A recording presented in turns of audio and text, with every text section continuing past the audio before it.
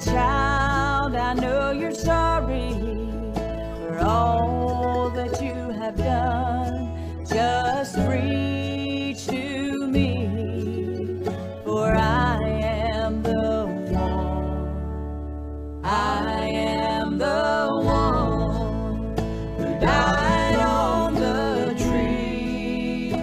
I am the one who will set you free.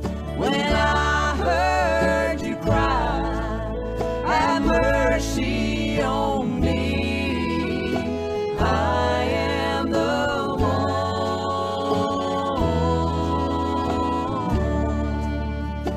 I am the one. Well, good morning and welcome to the Bethel Baptist Bible Devotion Time.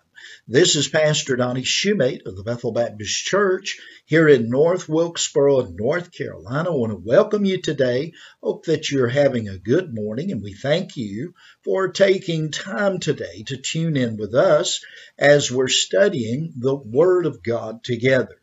We've entitled our study, A Journey Through Mark. And my, what a journey it has been thus far. We're looking today just a few verses in chapter number 8, and we'll try to read verse 10 down through 13. As we refer back to the lessons that we have looked at in the scripture and the context that we have seen over the past few days, we realize that Jesus had compassion on the multitudes. They had been with him for 3 days without having food to eat. And he took 7 loaves and some small fishes, and we realize and we remember as we've studied this, he blessed it, and then he brake it, and then he gave it to the disciples who gave it to the multitudes. They ate until they were filled, and there were 7 large baskets left over. Matthew chapter 15 and verse 38, we find out that there were 4,000 men beside women and children. So you do the math. There was between 16 and 20,000 people that Jesus fed with these loaves and a few small fishes. Today we begin our lesson this morning in chapter number 8 and verse number 10, and we'll pick up reading there. And straightway he entered into a ship with his disciples and came into the parts of Dalmanutha. And as we look at this, they actually sailed unto an unknown location. Now, it is the exact location of this place is not known. The Bible says that they sailed unto this place immediately after the feeding. They got into the boat and they went. As we think about that, Dalmanutha may have been a Greek name, and there were many in Israel what is called watchtowers or migdals, and it could have been very likely that it was a watchtower, a place that had been designated to watch for the enemies. And as we think about this, Dalmanutha's exact location, and that word is a difficult word to say, but it must have been in the vicinity of Magdala, the home of the village of Mary Magdalene. And Jesus frequented that village as well. There was a synagogue in that village, and we had the privilege while we were in Israel to go to the ruins of Magdala, which was a recent history has uncovered the archaeological ruins of that city. In verse number 15 of Matthew, or chapter 15 rather, in verse number 39 of Matthew's gospel, the Bible says, and he sent away the multitude and took ship and came into the coast of Magdala. So this place, this unknown location, must have been close by to the village of Magdala. But not only did he sail to an unknown location, but I want you to notice in verse 11, if you have your Bible, the sinister and underhanded tempting. In verse number 11, the Bible says, "And the Pharisees came forth and began to question him, seeking of him a sign from heaven, tempting him." Now, Jesus had landed, and I believe he landed somewhere south of Capernaum, where it is likely that the Pharisees had set up their Galilean headquarters. The news of Jesus' arrival soon spread throughout all Galilee, and I believe that the master has returned and he's there.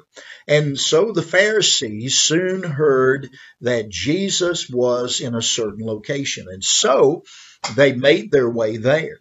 And so they were trying to find fault in the Lord, and we know that from our previous studies, to accuse him. And they found fault in his disciples, you'll recall, over their hand washing and the ritual that they did not perform before they ate. They were looking for something to stop Jesus from doing what he was doing. In fact, they had it in their heart. They wanted him gone. They wanted him dead. And they were willing not to stop until it was done. We see that they were trying to find him and find fault.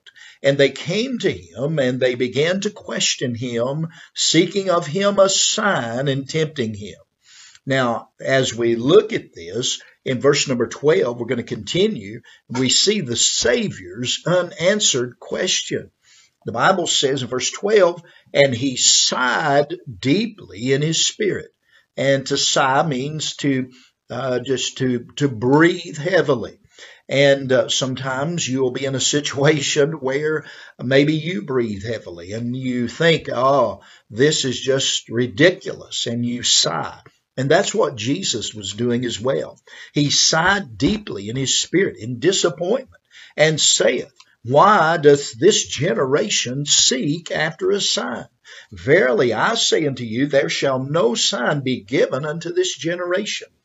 Now in verse number 11, we found out that the Pharisees, according to the Bible, were tempting Jesus, asking for a sign. Now, why was asking for a sign wrong? Well, their asking for a sign was wrong simply because they wanted Jesus to prove that he was the Messiah, rather than believing by faith in him who had already proved it time and time again in his ability to perform miracles, in his great teaching and preaching and the wisdom that he had. They asked him a particular sign. And they wanted him to do something particular for them, to demonstrate for them. And Jesus did not buy in to their line of thinking. This was much like the temptation in the wilderness when the Spirit took Jesus there and Satan came and tempted him and said something similar to this: "If thou be the Son of God, turn these stones into bread." And we know what Jesus said: "Thou shalt not tempt the Lord thy God." And that's exactly what these Pharisees were doing. And this brought a discouragement to the Lord. Notice again, verse number 12. "And he sighed deeply in his spirit and said, Why doth this generation seek after a sign? Verily I say unto you, there shall no sign be given unto this generation." This was a strong and stern promise. It was really an oath that Jesus said, and he makes that promise. He makes that assurity. Matthew's gospel records this in chapter number 16 in verse 4. And he said these words: "A wicked and adulterous generation seeketh after a sign, and there shall no sign be given unto it, but the sign of the prophet Jonas. And he left them and departed." The sign of Jonas refers to Jonah being in the belly of the whale, the great fish, 3 days and 3 nights, as Jesus prophesied that he would be in the grave 3 days and 3 nights. And that was the only sign that he was going to show to the Pharisees. The Bible says in chapter number 8 of the book of Mark, in verse number 13, "And he left them, and entering into the ship again departed." to the other side. So Jesus now leaves, crosses back over the Sea of Galilee to the eastern shore, and that is toward the country of Jordan today. We'll stop right there for today. I see that our time has already come and passed. We thank you for tuning in today. Thank you for studying God's Word along with us. I hope and pray that you've been benefited and blessed by this study. This is Pastor Donnie Shoemate of the Bethel Baptist Church here in North Wilkesboro, North Carolina, bidding you a great day. May God bless you is our prayer. Bye-bye.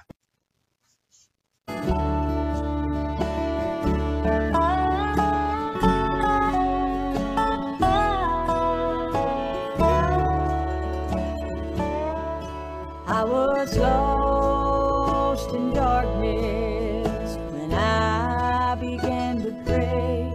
Then Jesus came to me on that faithful day.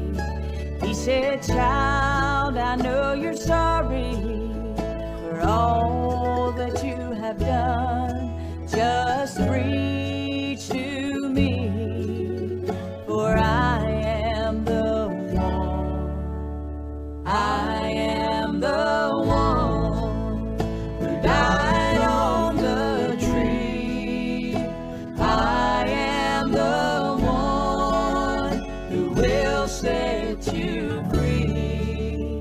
When I heard you cry, have mercy